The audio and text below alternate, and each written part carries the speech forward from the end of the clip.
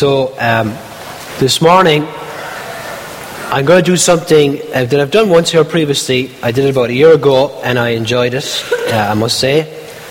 I got some good feedback as well as some criticism from you guys.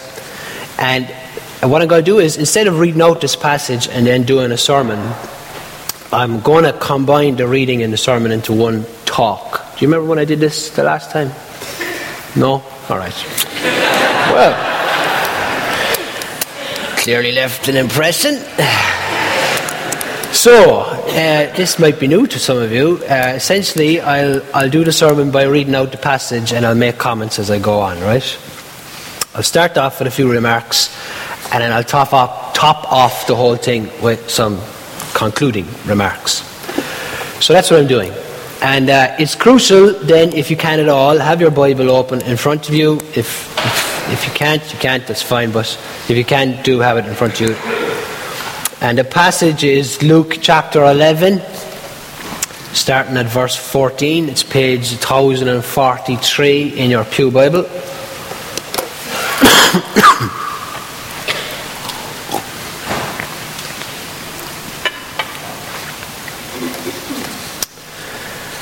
Okay, Father, you speak through this. You always do.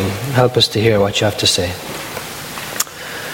So, as you'll see in a second, this passage, I really wish I wasn't doing this passage on the first day of the new year, but nonetheless, you got to go through it. And this passage talks a lot about the devil and demons. And I dare say your interaction with these ideas are minimal. Probably, I'm going to guess, that none of you, for example, as happens here, first encountered the Lord Jesus through the experience of being released from a demonic possession. No? Anyone? Nobody? No, I didn't think so. So you may say, well, this doesn't touch on anything in my life, so what does it have to do for me? You know, after the Christmas that I had, or the New Year that I'm expecting, what does this have to say to me? Or more pointedly, you might say, Richie, how is it, it's the new year, why should I bother with this passage on today of all days? How does this talk of demons and the devil and the coming judgment be something of encouragement or assurance to me as I face into 2017? And you would have good reason to be searching for assurance, because quite apart from whatever happened in your own life, 2016 was a year of, a lot of bad things happened, didn't it? Lots of celebrities died. Politically, the far right is at its highest level in Europe since the end of World War II. It doesn't seem to be stopping its rise either. The major world powers are not fighting each other directly, but they are on opposing sides of the conflict in the Middle East. You have 11 million people displaced from their homes in Syria, 5 of which have left the country and 2 of which are in Europe. And we had countless acts of mass murder, Florida, Brussels, a number of them in Turkey, including one again last night, and some in Pakistan, and then the other week in Berlin. Right?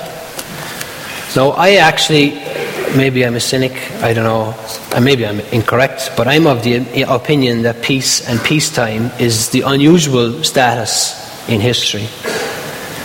So you could say, well, 2016 is no worse than any other years. But that's my own personal opinion. But it doesn't take away from the fact that we, and I, myself included, here, feel heavy. Some folk are worried. And it's perfectly valid to look for the Lord for hope and reassurance, even some answers during these times. But can we find them in this passage? In this passage, which has the talk of things that we're not familiar with? Well, I think yes is the answer. And very briefly, what we see here is Jesus getting us to lift our eyes up and see the bigger picture. We should always have in our minds the bigger picture, but there are times when it is very appropriate to take a step back, to look up and around, to see our time, our location, our situation in their proper context. And the new year, I think, is a perfect time for doing that.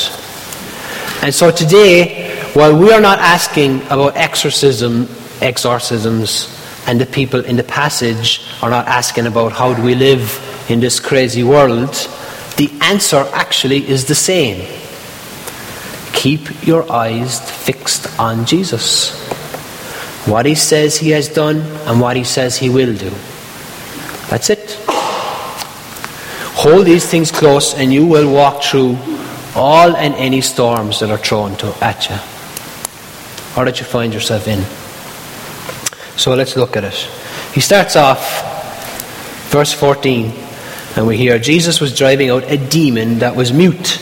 When the demon left the man who had been mute, he spoke and the crowd was amazed. So the scene is set here with this first verse, where clearly Jesus has come across someone that either he discerned was possessed by a demon, or maybe he had been asked for help by this person's family and friends. Now, stories of both of these types are found in the Gospels, but in this instance, all we're told is that Jesus is doing an exorcism. We don't hear anything about why he's doing it. And in this case, it's a demon that has, for whatever reason, robbed its victim of speech, and Jesus then drives it out. Upon which time the man starts to speak and the crowd are amazed. Now, it's important to know that the crowd's amazement would not have been at the fact that he gave credence to the idea of demons. Belief in demons was an established part of Jewish life. And already in Luke's Gospel we see that Jesus has performed 3 such exorcisms, and even his own disciples talk about doing them as well. The crowd's amazement here, as in those other 3 times, is that he does it so quickly, with just a command, and he's apparently successful at it. And this all despite the fact that he's not a rabbi, he's just a man. So their amazement is wrapped up in what they have just seen, and questions of, well, who is this guy? How does he do what he does?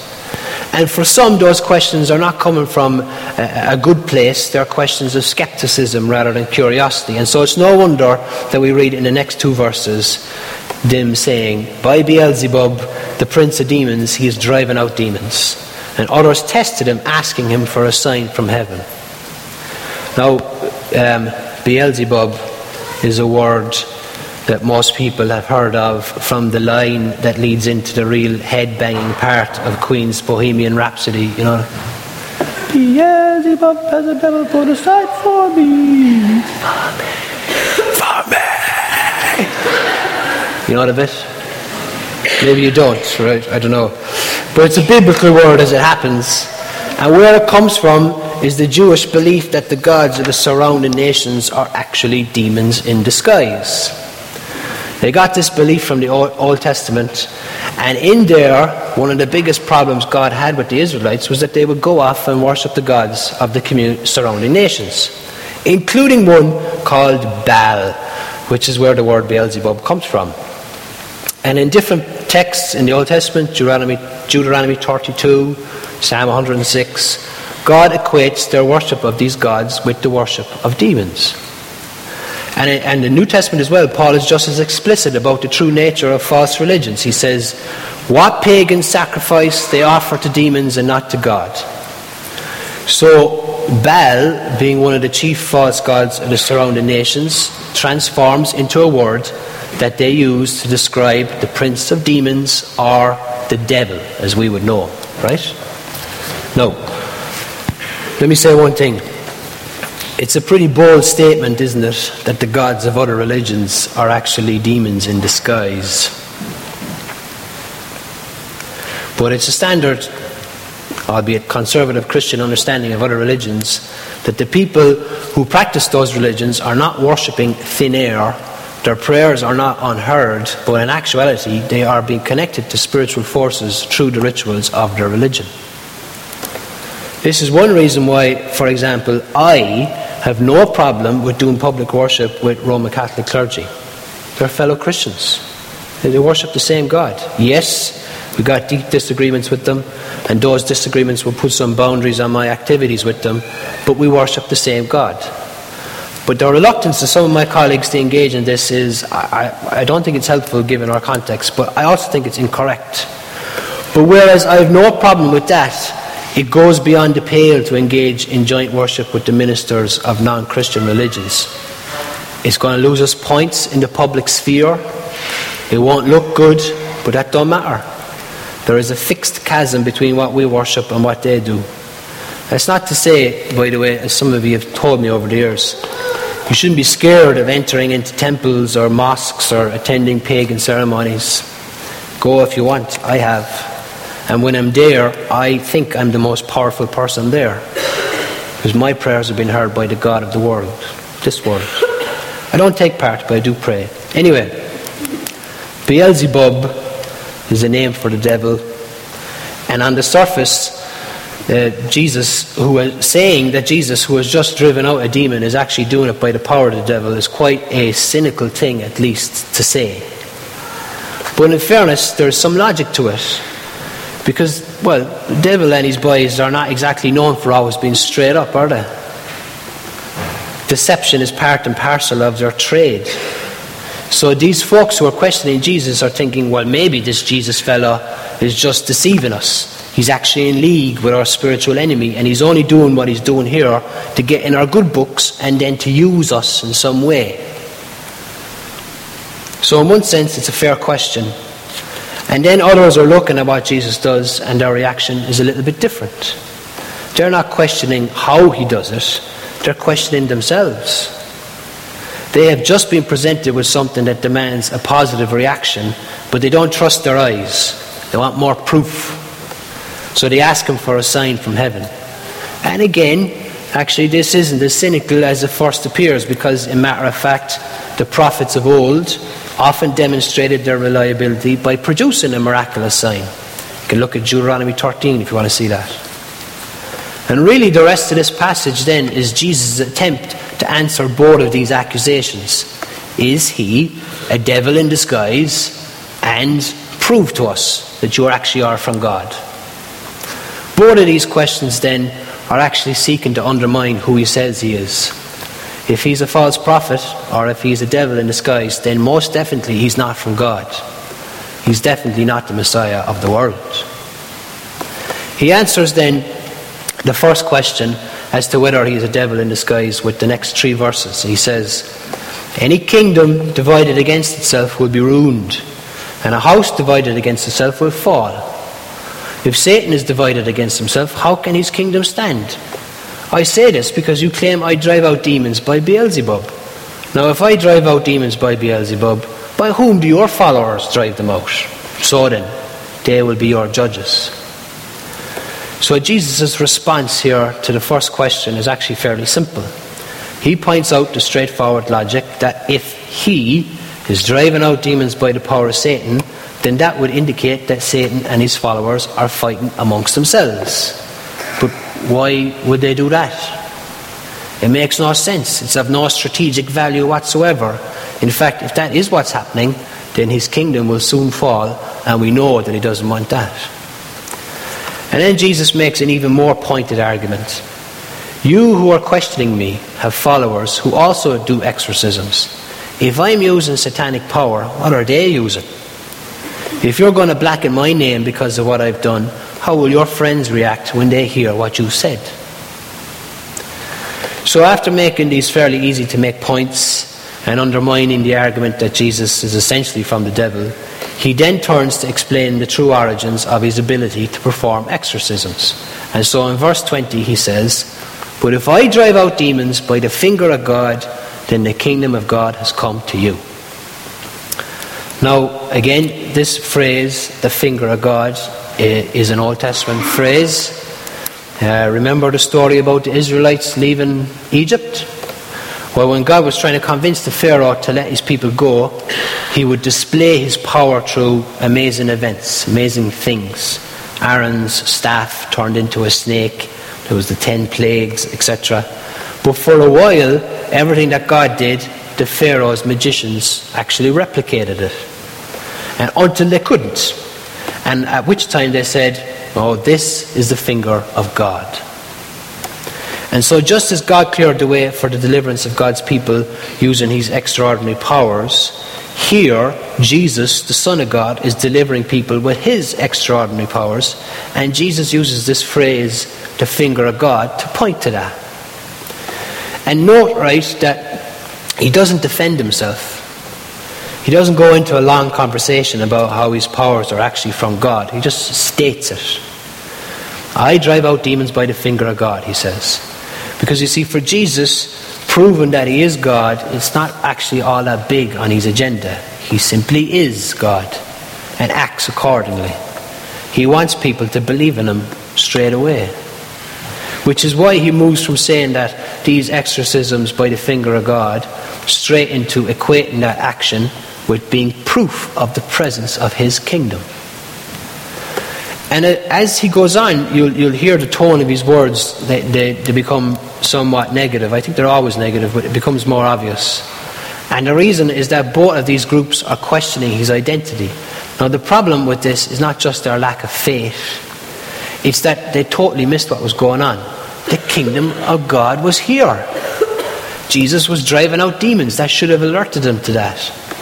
You see, we know that the Jews were waiting for a time when God would establish his rule on earth at the end of human history. This was an essential part of their belief. And that hope took different forms, but it shared an expectation that the Messiah would come and he would radically reshape the whole fabric of human affairs. And Jesus is claiming here that his exercising activity is nothing less than an aspect of the arrival of this hoped-for kingdom. The hope of the future has now become present, and they were missing it. It was right in front of them, and they're blind.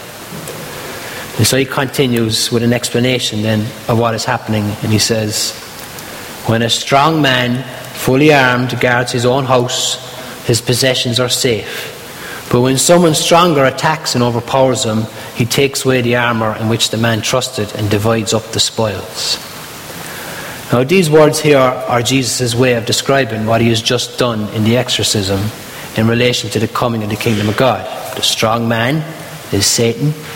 His possessions are the people of God who are no longer following God. And Satan thinks he's safe, but instead along comes someone stronger, and that's putting it mildly, and attacks him and overpowers him and takes his possessions. So Jesus sees himself as Satan's attacker.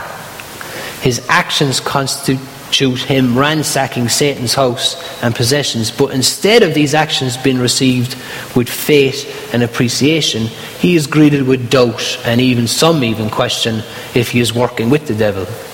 It's no wonder that he's angry with them.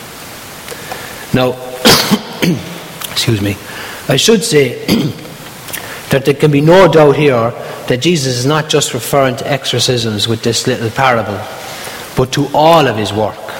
And that's why we get the next verse. He says, he who is not with me is against me, and he who does not gather with me scatters. And here he's speaking in very broad terms. The work of taking the possessions of the strong man is not limited to exorcisms, but to all of the miracles, to all of his preaching, and to all of the care that he performed. And as I said a second ago, Jesus has been challenged here on some pretty fundamental things with regard to his identity and his mission, and to the significance of those actions. The Jews who were listening to him should have seen that his actions were a sign that the promised kingdom of God had come. But instead, they were being silly at best and dangerously unbelieving at worst. Jesus had a job to do of bringing people back into his kingdom. You're either with him or you're not. And if you weren't with him, there was no neutral group. If you weren't behind him, then no matter how indifferent you were to him, you were actually working against him. And this kind of exclusive statement that Jesus makes, it's not uncharacteristic of him either. Every now and again he makes these categorical statements about faith in him. There is no alternative. He's the only way to God. And I suppose the thing to say here is that Jesus is attacking this idea of people who are neutral to him. No one is neutral, he's saying. Indifference to him doesn't equate to being his friend in some distant way. In fact, indifference to him is the same as opposition to him. And I learned a new word recently, FOMO. Any of you heard of it? FOMO? FOMO? What? No. Fear of missing out. It's an acronym. And apparently it's something that young people suffer from, where they get paralyzed into doing nothing when it comes to decision making, because when you make one choice to do something, you automatically don't do something else. So they end up choosing nothing. They just get their FOMO'd, or like stopped. They want to have it all, basically. And I've also met quite a lot of people whose attitude to Jesus and his church is kind of a 1 foot in, 1 foot out approach. Like, you come to church even regularly, but you're not quite ready to say and to act like you believe Jesus is Lord yet. And then lastly, within the broader culture, there is a massive reaction to the idea that salvation is only found in Christianity, and that other religions, whatever good may be found in their beliefs and practices, actual reconciliation with God is not possible through them. People hate this idea. Yeah, sometimes I struggle with it myself. And look, if you're in any of those groups, listen to what the Lord is saying here. You've got to make a choice for him and him alone. If you're not with him, if you're not working with him, then you're against him. And in fact, not only are you against him, you're a scatterer. You disperse people in a direction away from God. That leads us then to the next section. And he says this little parable. It's verse 24.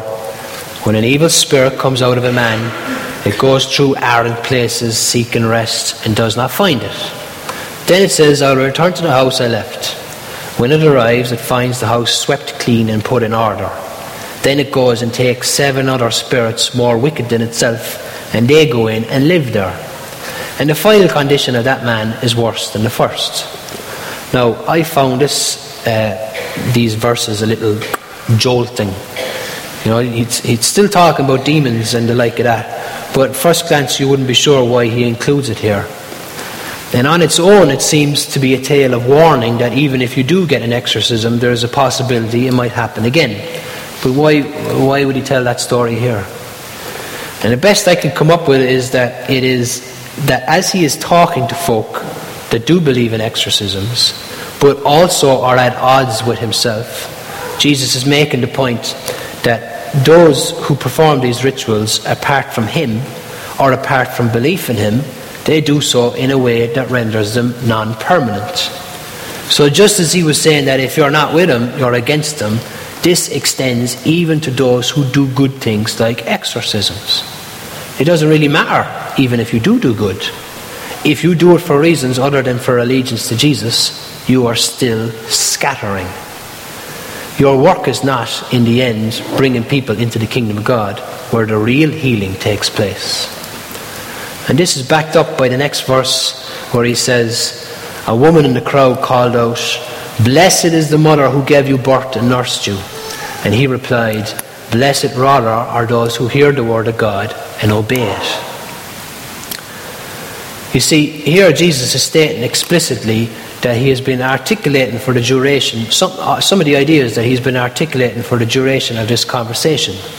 The only thing that matters is putting your faith in God and living in accordance with what you've heard. It doesn't matter what you do, even if you're doing good. It doesn't matter who you are, even if you're Jesus' mother herself. All that matters is that you have a faith in God that moves you to obedience. Trust me and act accordingly, Jesus says. Nothing else matters. Now, let me say this. It's a bit of a sidetrack, but I'll say it anyway. 2017 is actually the 500-year anniversary of the Reformation. Did you know that? Nah.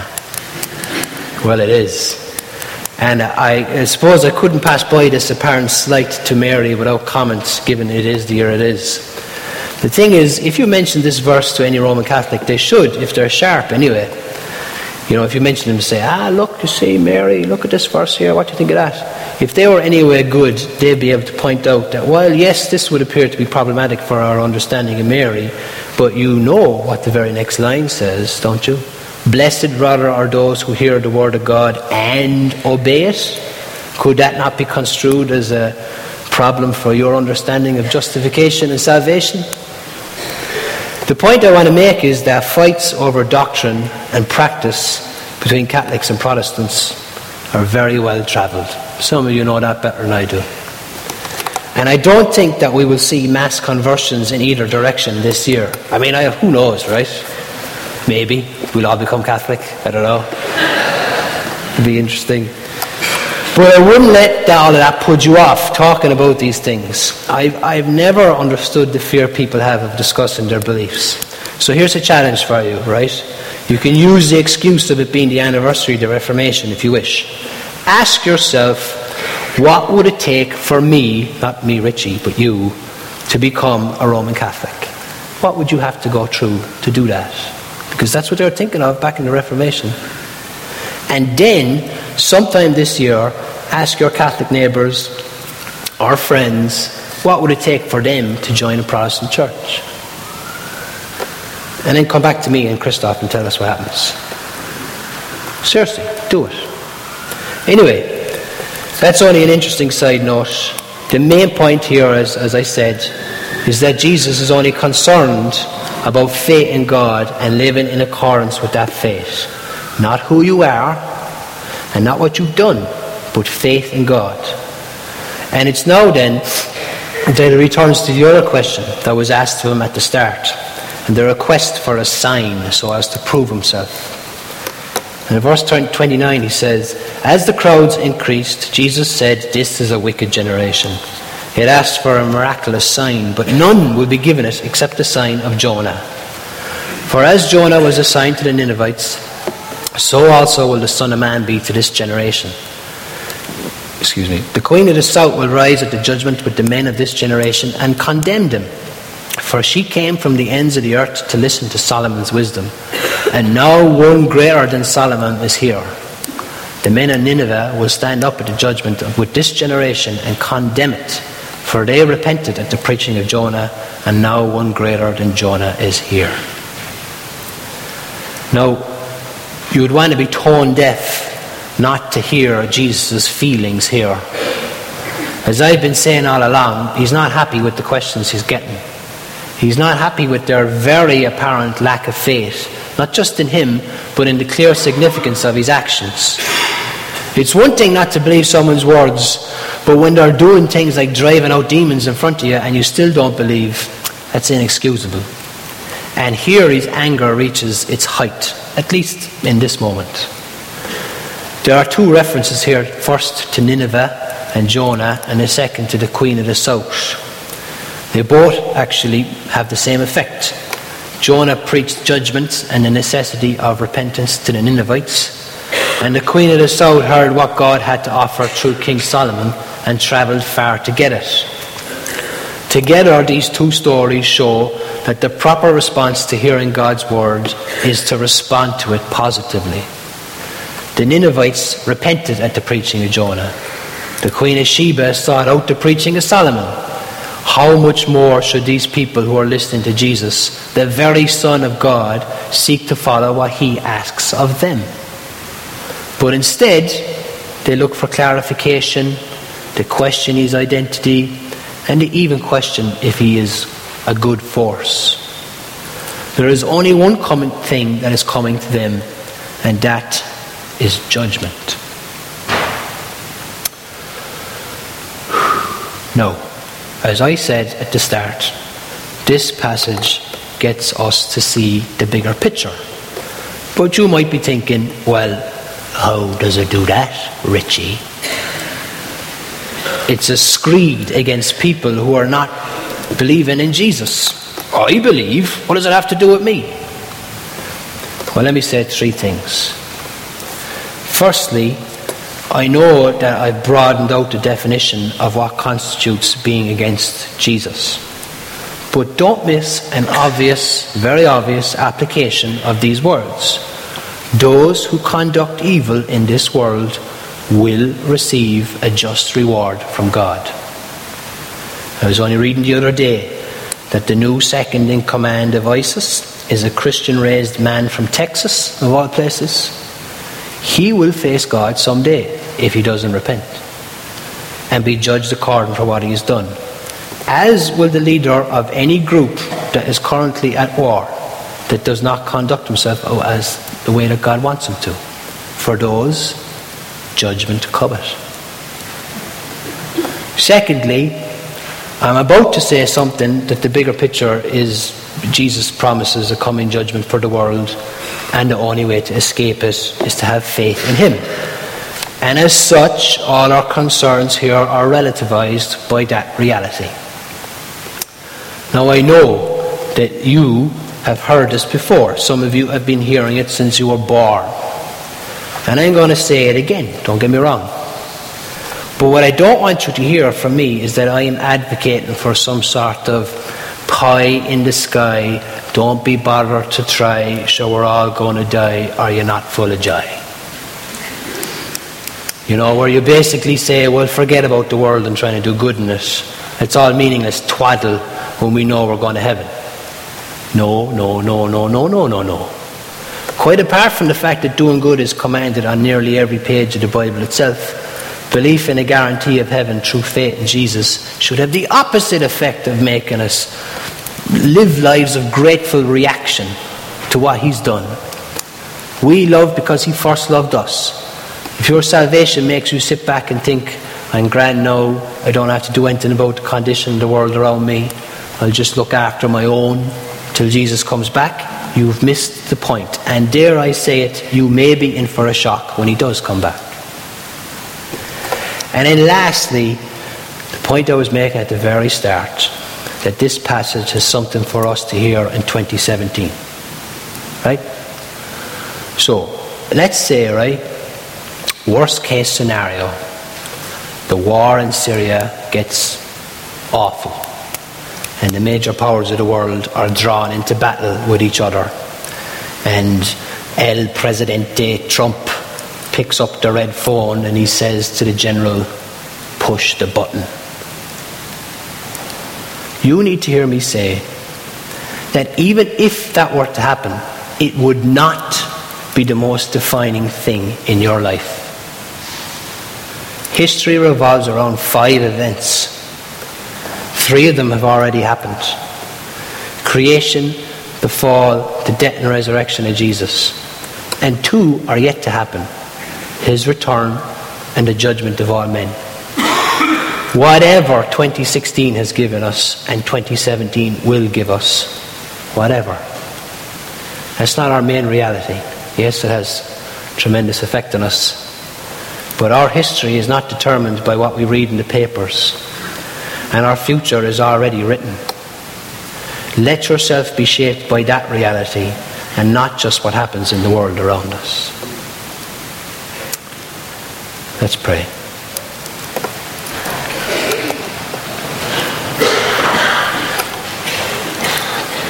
Father, I ask simply that you take this word and make it real to our hearts. Enable all of us to trust you despite the great darkness that our world is in.